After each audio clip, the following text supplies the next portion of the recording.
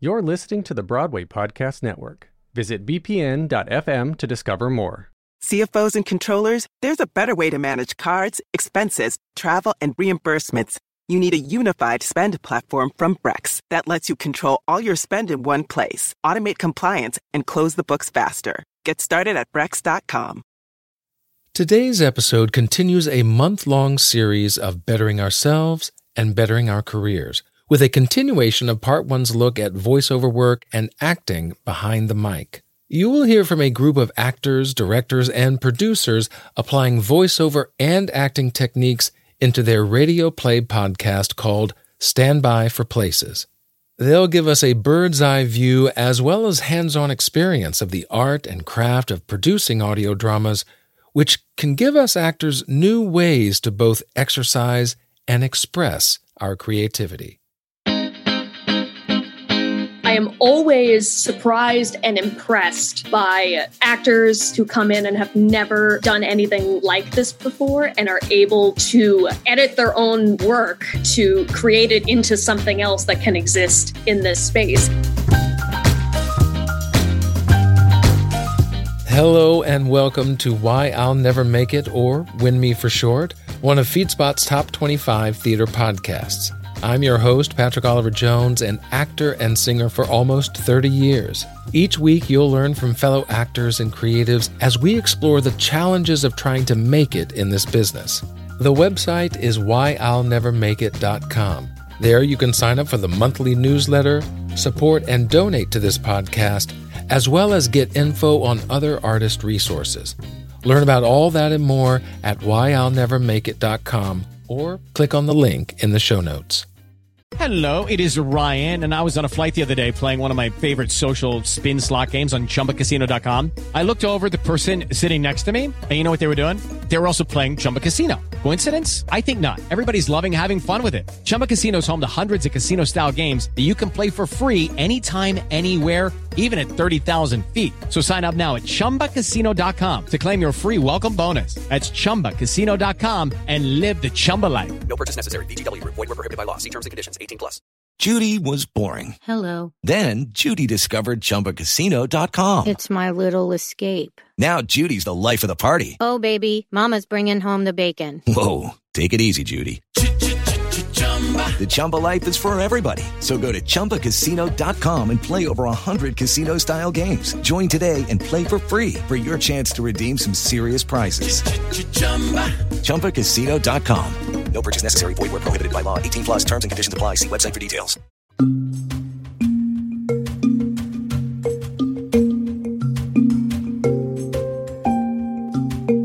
As the pandemic was shutting down most opportunities for us actors, one group of artists found a way to keep acting and producing throughout the pandemic. Stand By for Places was co-created by Frida Mattea, Margie Zarcone, and Graydon Gund. They then brought in Dunya Karam and others to make it a full audio drama production team. And I'll be talking with three of them today. Hi, my name is Margie Zarcone, and I am a co-creator of Stand By for Places, a radio story podcast. And I also serve as head of social media, and I'm an actor.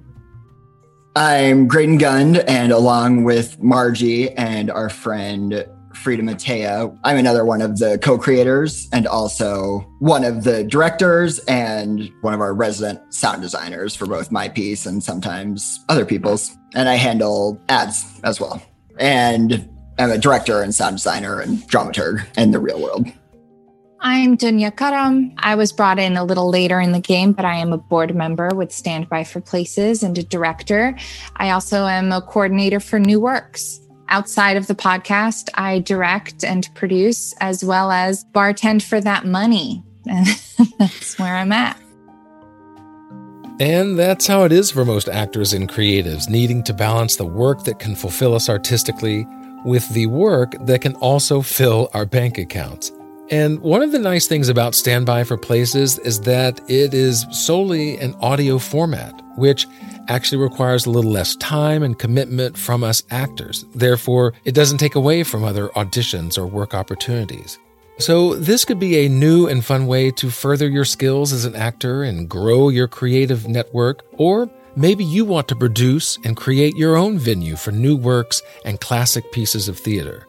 Well, then, there's certainly a lot to learn from these three creatives as they talk about what's needed from voice actors, how to work and collaborate with playwrights, and as Margie explains, how sometimes the most challenging circumstances can lead to new opportunities. Basically, the conversation started between myself and fellow co-creator Frida Mattea as just kind of an airing of grievances. We both felt really displaced and upset. I mean, our vocation, our calling it just came to a screeching halt. And we were talking about old time radio plays. And then the conversation kind of diverted into voice acting and how voice acting is always something that is on like the backlog to-do list of every actor and artist of, at some point I'll make a voice reel and maybe I'll submit for voiceover work. And we got talking about it and we were like, this would be a valuable time to do that. But you can't really convincingly create a voice reel by just sitting and recording on your own. It would be nice if it came from a production. So we got talking and we thought, well, why don't we take public domain plays and adapt them and turn them into radio plays? And that way, ourselves, our friends, we can all be creatively stimulated and be a part of something while also producing this voiceover work that then we can save and have in a voice reel and use for trying to find other work. So it all kind of snowballed off of that. So, Graydon, what took that idea and actually brought it into reality? Because, I'm full of ideas too, but what was the catalyst for actually making it happen? Soon after Frida and Margie had that conversation, I think it was mid-June, Frida gave me a call because she knew I had done some sound work for live plays and I was doing nothing just like them. So we sort of just started with our first episodes, which were Importance of Being Earnest, and talked about who could be in this show. And then if they were a smaller part, it was sort of conceived that it would also be with our second production that I directed, which was Buchner's Wojciech.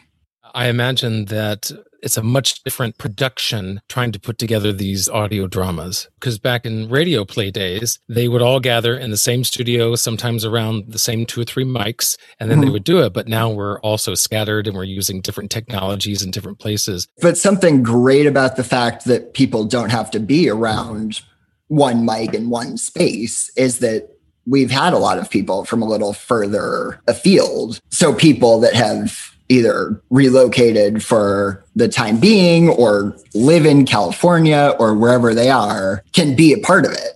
And I'm sure for you, Dunya, as far as directing these audio dramas, having, a wealth of actors to choose from has been great. But then what is that directing like for an audio drama as opposed to a stage production? It's been interesting because I have several emails with different time zones for different people just to make sure that everyone is on the same page and able to show up on time. But the great thing that I continue to bring up in regards to theater is that it's enigmatic in a sense that there's a relationship between the players and the audience. And so you're able to feed off of that live energy. And I think that that's also true in the process of it. You can feel off of another actor and take not just their lead vocally, but energetically and so forth, physically. However, especially working with the new works, it really forces people to sit down and listen to each other in a way that is very intimate and can create a different kind of energy. One of the pieces that I had worked on was called Court of Con, written by Edward Precht. And one of our actors is from Canada. And it was just really interesting to kind of check in on a social level as well as on an artistic level, creating a piece. It gives value on the words a lot more. To piggyback off of what Dunya and Grady said, in terms of the learning curve, it's become kind of a playground in a way for all of us because we all started really from no one knew anything about a podcast. We didn't know anything about voice acting. We all kind of are growing together and bringing in different artists who also want to play. And some people have participated in an audio medium before, but most of the time it hasn't been. And this has been the first time adapting their play to this type of setting. Another kind of fascinating learning thing is figuring out what I guess people who work in film are much more used to, but this idea of kind of directing in the edit, taking out spaces or giving something a little more air that you can't do when you direct a play. Oh, yeah. Particularly with comedy, because I typically direct a lot of comedy, and it's all about timing. And so when there is a sight gag that's missing, it's all based off of the tempo and the energy that the person is giving in the recording. And sometimes they hit that line great the first take, and then the second take, it's received really well, or it's a little more on time, but the give isn't necessarily there. So you get to like manipulate it so that it also is the best representation of the actors, as well as what you're trying to communicate to them. Yeah. Speaking of comedy, it's one of those things that it really needs, the audience is in on it. They're laughing, they're going with it. And so how do you pull out comedy when some of it is either a sight gag, there's a physical element to the comedy, or there's not that audience feedback that then plays into the comedic scene? A lot of it has been through soundscapes. Certain sight gags you won't be able to necessarily have. I think there was only twice that I had to cut something out or had to have a conversation with the playwright on adjusting it. So that was a little more verbal. But how sound plays in storytelling when you only rely on sound, you can indicate someone slipping and falling through sound without necessarily seeing it. And then on top of that, adding instrumentals or music to help guide the audience member or the listener into like what kind of tone this type of physical act is. So databases like, for instance, Splice, that's the one that I typically like to use, of just everyday sounds, unless we're trying to foil something very specific, has been instrumental in trying to convey certain visuals inspired by audio to help the listener's imagination stimulated in that way, because our soundscapes are so intricate that it's nice to lean into that. And then people are surprised just how far their imagination can go.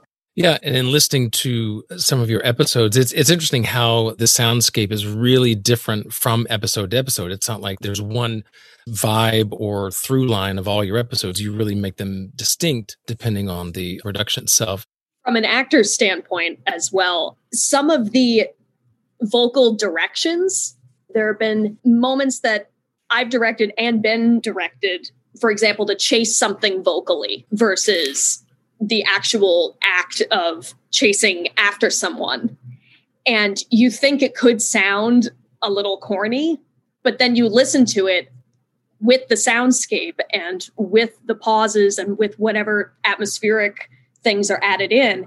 And it makes complete sense, even though in the moment it's like, oh, this sounds a little, do I sound weird? Does it sound forced? But it's almost like hearing a storybook in a way. Yeah. I mean, it's that whole like acting under imaginary circumstances, right? That's what we're all trying to do. And this is one of the most imaginary.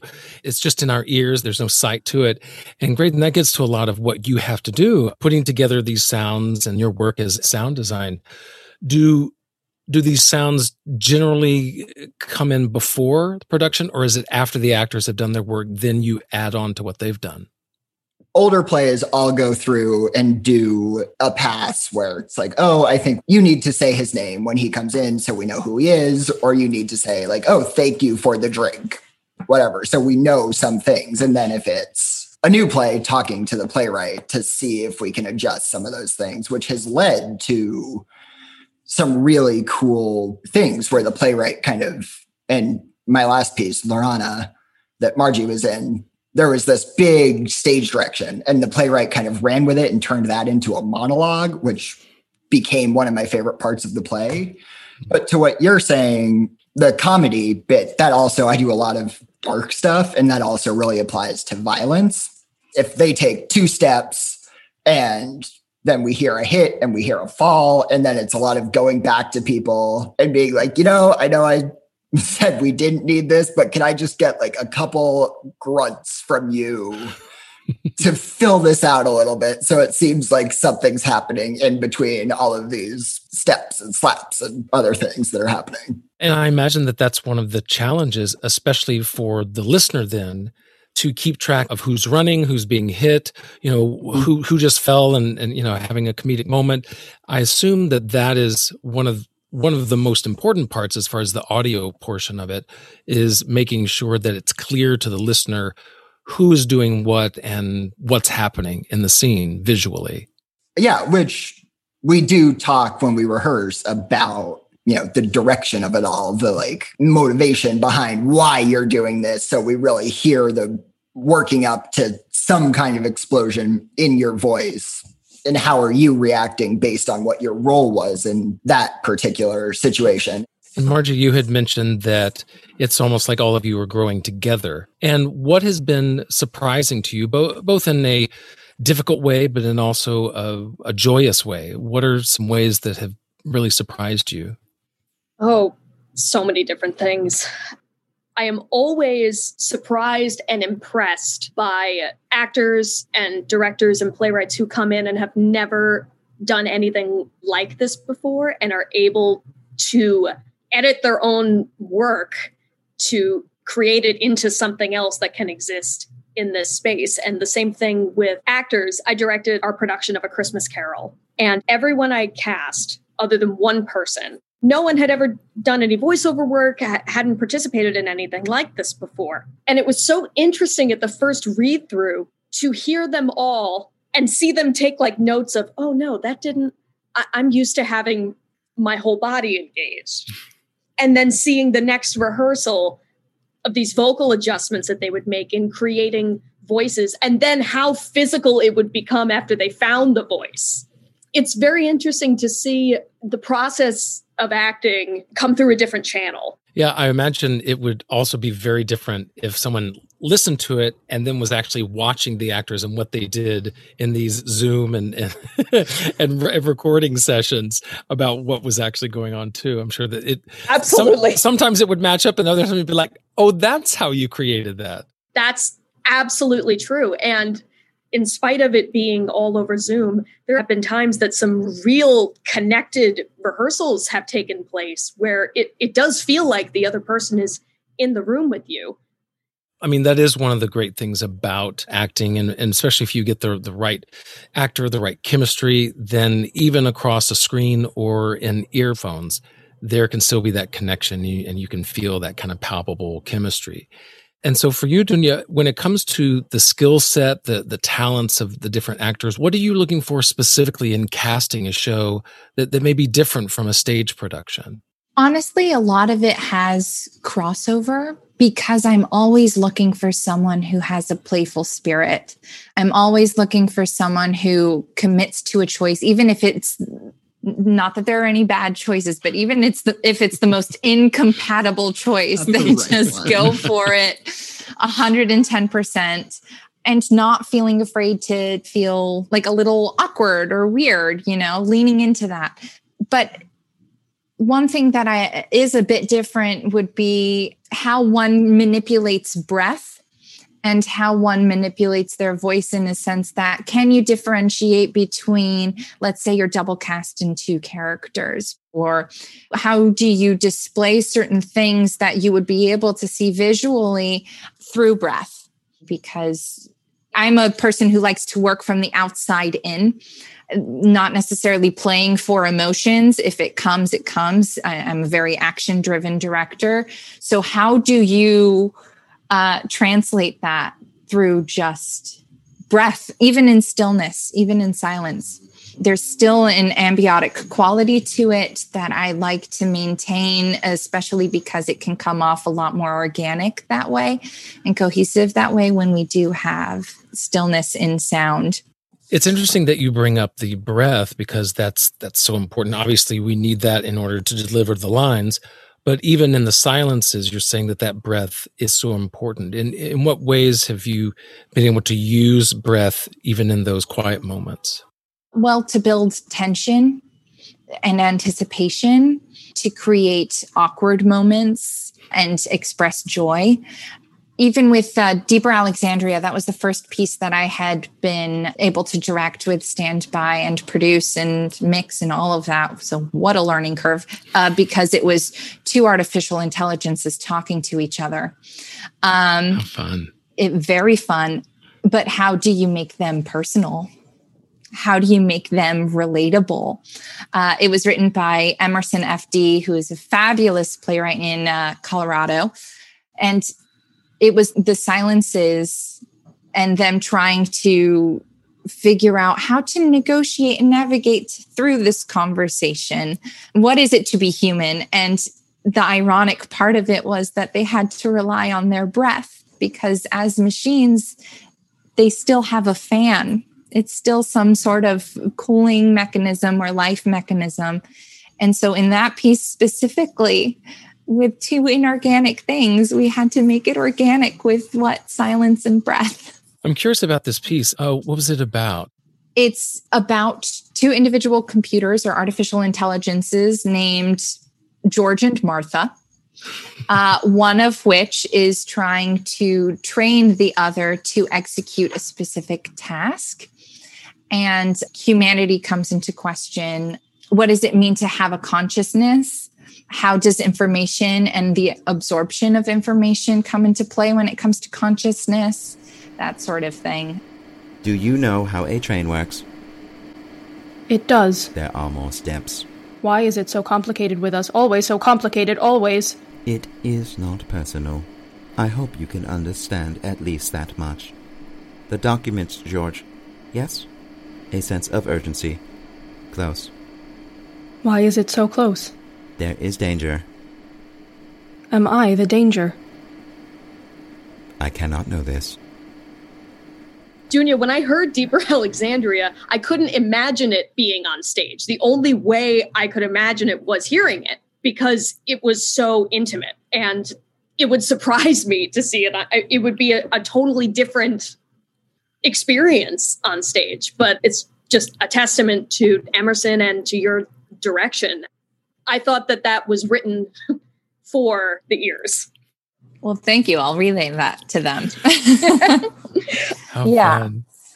So when it comes to the plays that are chosen, Margie, what goes into that process? Obviously, you have new works that are coming, but then you also have some more traditional older works. What goes into deciding?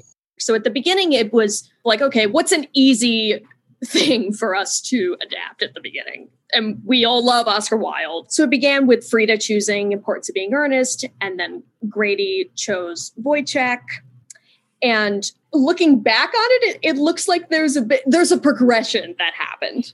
We mostly dealt with the classics first, things in the public domain that then we could doctor up into audio plays. And going into Black History Month, we were like, okay, we need to get new work in here. We need someone who can work with and foster and direct new playwrights, new work. And that's when Dunya came into the picture. But it mainly has been the four of us divvying up, okay, what do we want to work on next? And we like to have a wide variety of different types of plays and stories to listen to. We've kind of hit all genres, and we want to continue to do that. Getting to work with friends, people that I've worked with before that I'm excited to work with again, people that I haven't, that I've known in sort of other areas that are writing some of their first plays. That's a really fun thing. And there's a little less stakes in some ways to say, put this up, we'll sit here on the couch and we don't have to build a whole set and rent a theater and do all that. And we can hear it. And then you'll have this file that's accessible. And if you want, you can give that to a theater and say, hey, we did this. This is what it sounds like. And would you be interested in producing a full version of this play? I think it's interesting that you bring up playwrights using this as kind of a testing ground, a workshop lab environment for their new works. Is that what it's felt like for these writers to have this experience and get a more tangible sense of what direction they're going in? So Emerson's piece was the first piece that I had directed for Standby for Places, and that was back in January.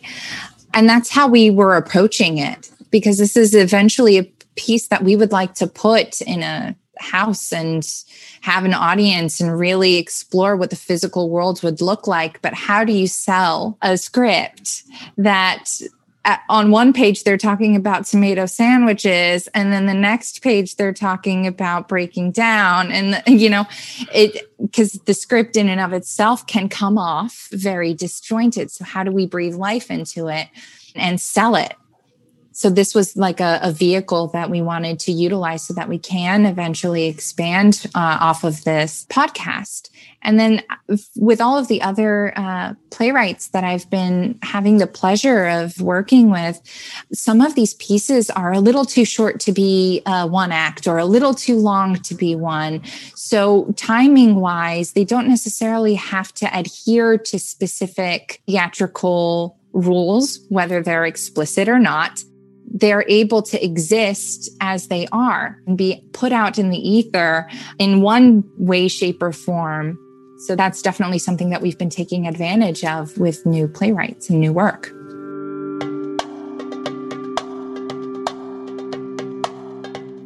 The digital era, which includes podcasts and audio dramas, has brought about new ways to tell our stories and share them with others. The next couple of episodes will be talking specifically about storytelling, producing, and even musical composition. To stay up to date on upcoming episodes and so much more, subscribe to the free WinMe newsletter. You can sign up at whyillnevermakeit.com or look for the link in the show notes.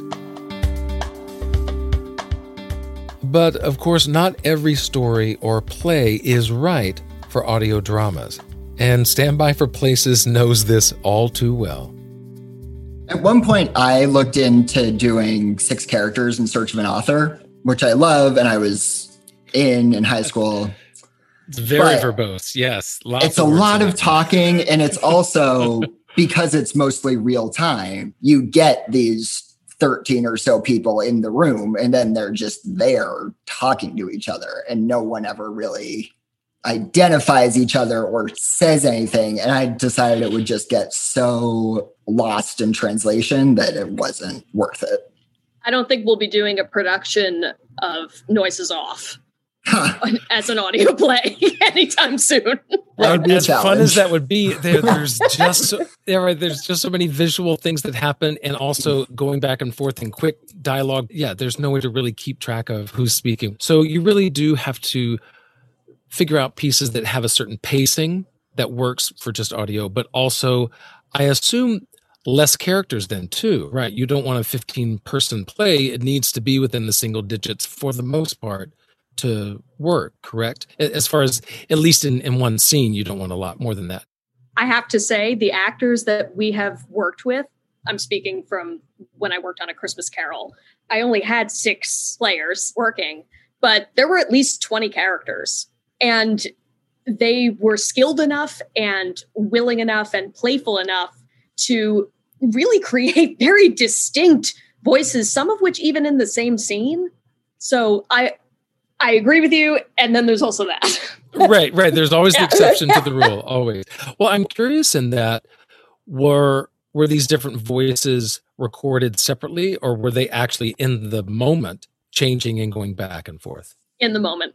Wow. Yeah, that's a tough one. It was pretty incredible to bear witness to. It really was. I bet. So that really is part of this playground atmosphere that you all have set up when it comes to Standby for Places. And it's interesting, too, that people, especially in some of these older plays and Shakespeare and things, you can go a little further outside of what people's type would be in the real world. And I think that's one of the many exciting things that comes with working with us, is that we have that flexibility, and we can also create, even with things like Shakespeare especially, you can create a different environment that you might not necessarily get on stage, which is definitely a perk of working with us. Right. Everybody submit. Of course. Well, you spoke to, and it made me think of, without the visual, then it really can't expand, whether it's Black, gay, Jewish, white, large, small, like the physical dynamic of whatever a person brings is not as relevant as the voice and character that they can portray. However, I would assume that in some instances, those physical traits do matter to a certain character or matter to a certain plot line. How do you bring out those physical aspects in an audio way? I would say a combination of sound effects and actor choices and using your imagination, adding weight to your voice versus adding lightness to your voice. A direction and kind of language that we all started to adopt was breathing in different colors to your voice, breathing in sunshine to your voice versus breathing in stone to your voice, and kind of creating that texture that, coupled with the incredible sound design, creates a full-fledged, living, breathing, physical character. It's also one of those things that sometimes it's just inherent. Sometimes it's that quality that the actor brings to the table that is who they are, and that's exactly what we needed in that moment. I think that it's very important to not necessarily be colorblinding casting, but being conscious of a person's identity and the authenticity of that identity. Junya, thank you for making that distinction in terms of racial and gender identity. I mean, both sides are coloring things in specific as well. When we're talking about age and things like that, sometimes people that's what I was talking about. Age and I've had guests on before, like Bianca Marroquin or others, actors or actresses of color, that will talk about experiences in the audition room where they've said, well, can you sound more Hispanic? Can you sound more Black? Can you there seems to be this inherent with some casting directors that you need to sound or look or feel a certain way, and then you're playing that part. And I would assume that is something that audio-wise, I could see that might be a trap you want to fall into because you want to distinguish a character, but at the same time, there's a bit of more freedom with the audio in expressing these things. Am I correct? Absolutely, yeah. And honestly, allowing things to really exist as they are instead of exaggerating it unless you're doing something absurdist or intentional in that way. People can look up these actors. We make sure to, and performers, musicians, what have you, we make sure to try and promote them as much as we physically and possibly can. So being kind of tempted by that audio trap is there. The temptation is there because you want to most effectively tell the story. But in reality, people can look up these actors and follow them and kind of go on this journey with them and be able to appreciate just exactly what they bring to the table as themselves. So, are you interested in learning more about Standby for Places? Would you like to act, direct, or even write a show for them? Well, here's Margie once again to tell us more about the company and how we can get involved. We do have a little group of actors who, from the beginning, were with us playing multiple parts in the first few pieces, who we kind of lovingly call the ensemble. But then we are constantly looking for and trying to bring in new talent, new actors, trying to reach different audiences. New Works has absolutely helped with that, but we are always looking for new work. And we love when people reach out to us. They go right into the casting file that we give to incoming directors and say, here are people that have expressed interest in working. Here are people we've worked with that we think are great. And then, of course, are open to if the director has someone they'd like to bring in. And so what is the best way for these actors and directors to contact you and if they want to be a part? Please email us. We are info@standbyforplaces.org. We are also on Instagram and Facebook. Please shoot us a message. We love messages. I love answering the messages. Well, I guess you have to be. If you're going to be in charge of social media, you better love it. Yes, but please, I encourage anyone who wants something they've written to be looked at or anything, please reach out to us. We're very collaborative, nice people. Hopefully you can tell we're nice from our voices. It really sounds like a fun environment that you all have created in bringing on creators. So I appreciate you coming on my podcast and talking about your process and the wonderful things that you've been creating. My thanks to all three of you. Thank you for having us. Thank you so much. It's been a blast.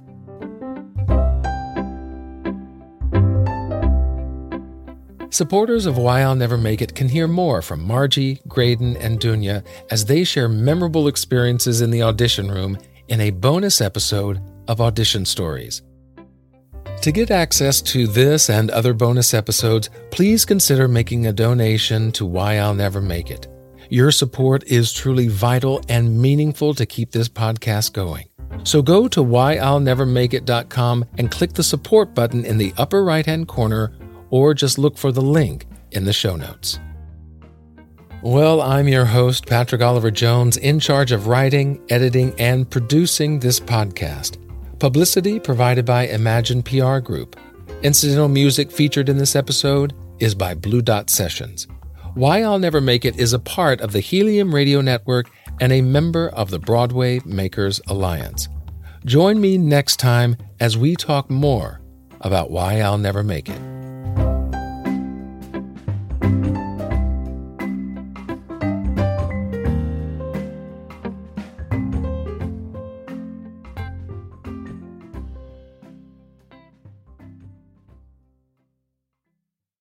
Hey, it's Leslie Odom Jr. here on the Broadway Podcast Network to tell you about the Rise Theater Directory, a program of Maestro Music. Rise is a national online resource designed to connect and empower backstage and administrative and creative theater professionals from underrepresented backgrounds. If you work or aspire to work in the theater community, this can help you find your next project. And if you hire theater professionals, search the Rise Theater Directory to find your next team. Create your profile now and get more information by visiting risetheater.org. That's theater with an RISETHEATRE.org, because only together we rise.